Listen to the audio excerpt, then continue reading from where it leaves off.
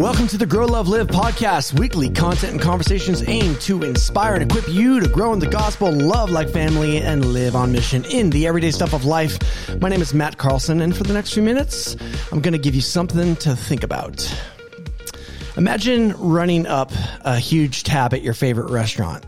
You know, when the check finally comes, you hand the server an apology note. Your apology note says, "Hey, I feel really bad. I can't pay this bill. I'm so sorry. Thanks for understanding." I mean, you may be completely sincere and your note may be super heartfelt, but will that matter? No.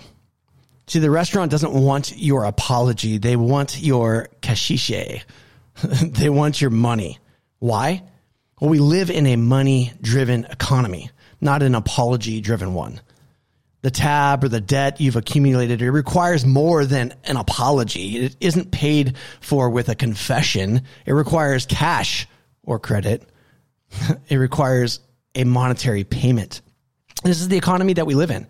And the good news is that if you were to pay off that tab at that restaurant, you're never gonna need to pay for that debt again. It's done. It's finished. You pay it, you grab that toothpick, you head out the door. Well, let me ask you this. What kind of economy does God have? What kind of economy does he operate under? It's important that we know this, right? I mean, how does all of our debt and how does our debt get paid for? How does all of our rebellion, our disobedience, and the insurmountable tab of sin we've accumulated get taken care of? In other words, how do we get forgiven? Well, it's important for us to understand and wrap our heads around God's economy. You see, in the same way that the restaurant deals with money in a money-based economy, and the debt is paid through monetary means, well, God has instituted a blood-based economy. See, blood is the only way God has ever dealt with sin. We don't deal with sin through remorseful, regretful feelings. I mean, those aren't bad things. It's good to feel remorse. It's good to feel regret over our sin. They're just not the currency that God accepts. That's not how sin gets paid for. The writer of Hebrews said it this way: without the shedding of blood, there is no forgiveness. You see, your sin is not paid for through confession, an apology, or by saying the right words, even if you're super sincere.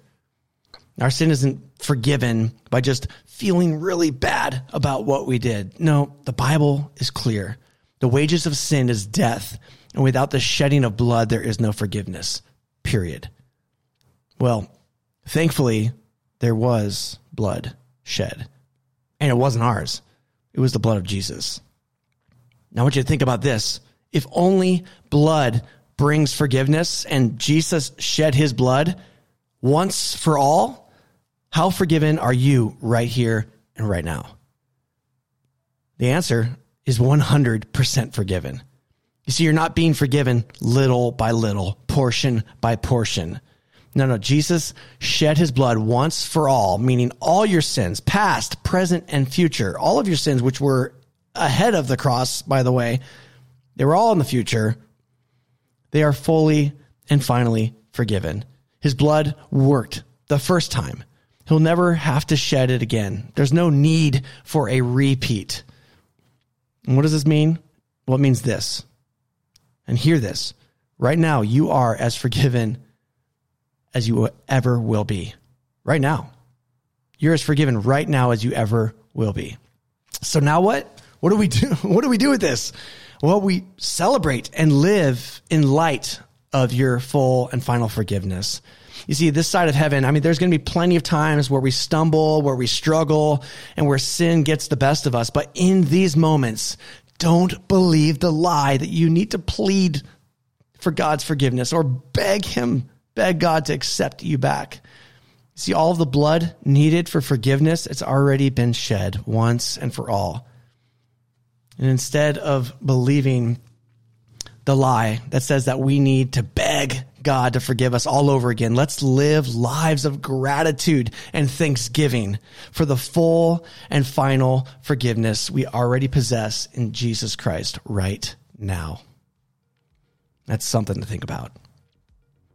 Hey, if this encouraged you, would you share it with a friend? Share it with a friend and let us know. Email us at growlovelive@gmail.com. We'd love to hear from you. Love to get some feedback. We hope this podcast is encouraging you. Continue to lean in and listen, and we will see you back here next time on the Grow, Love, Live podcast. Take care, everyone.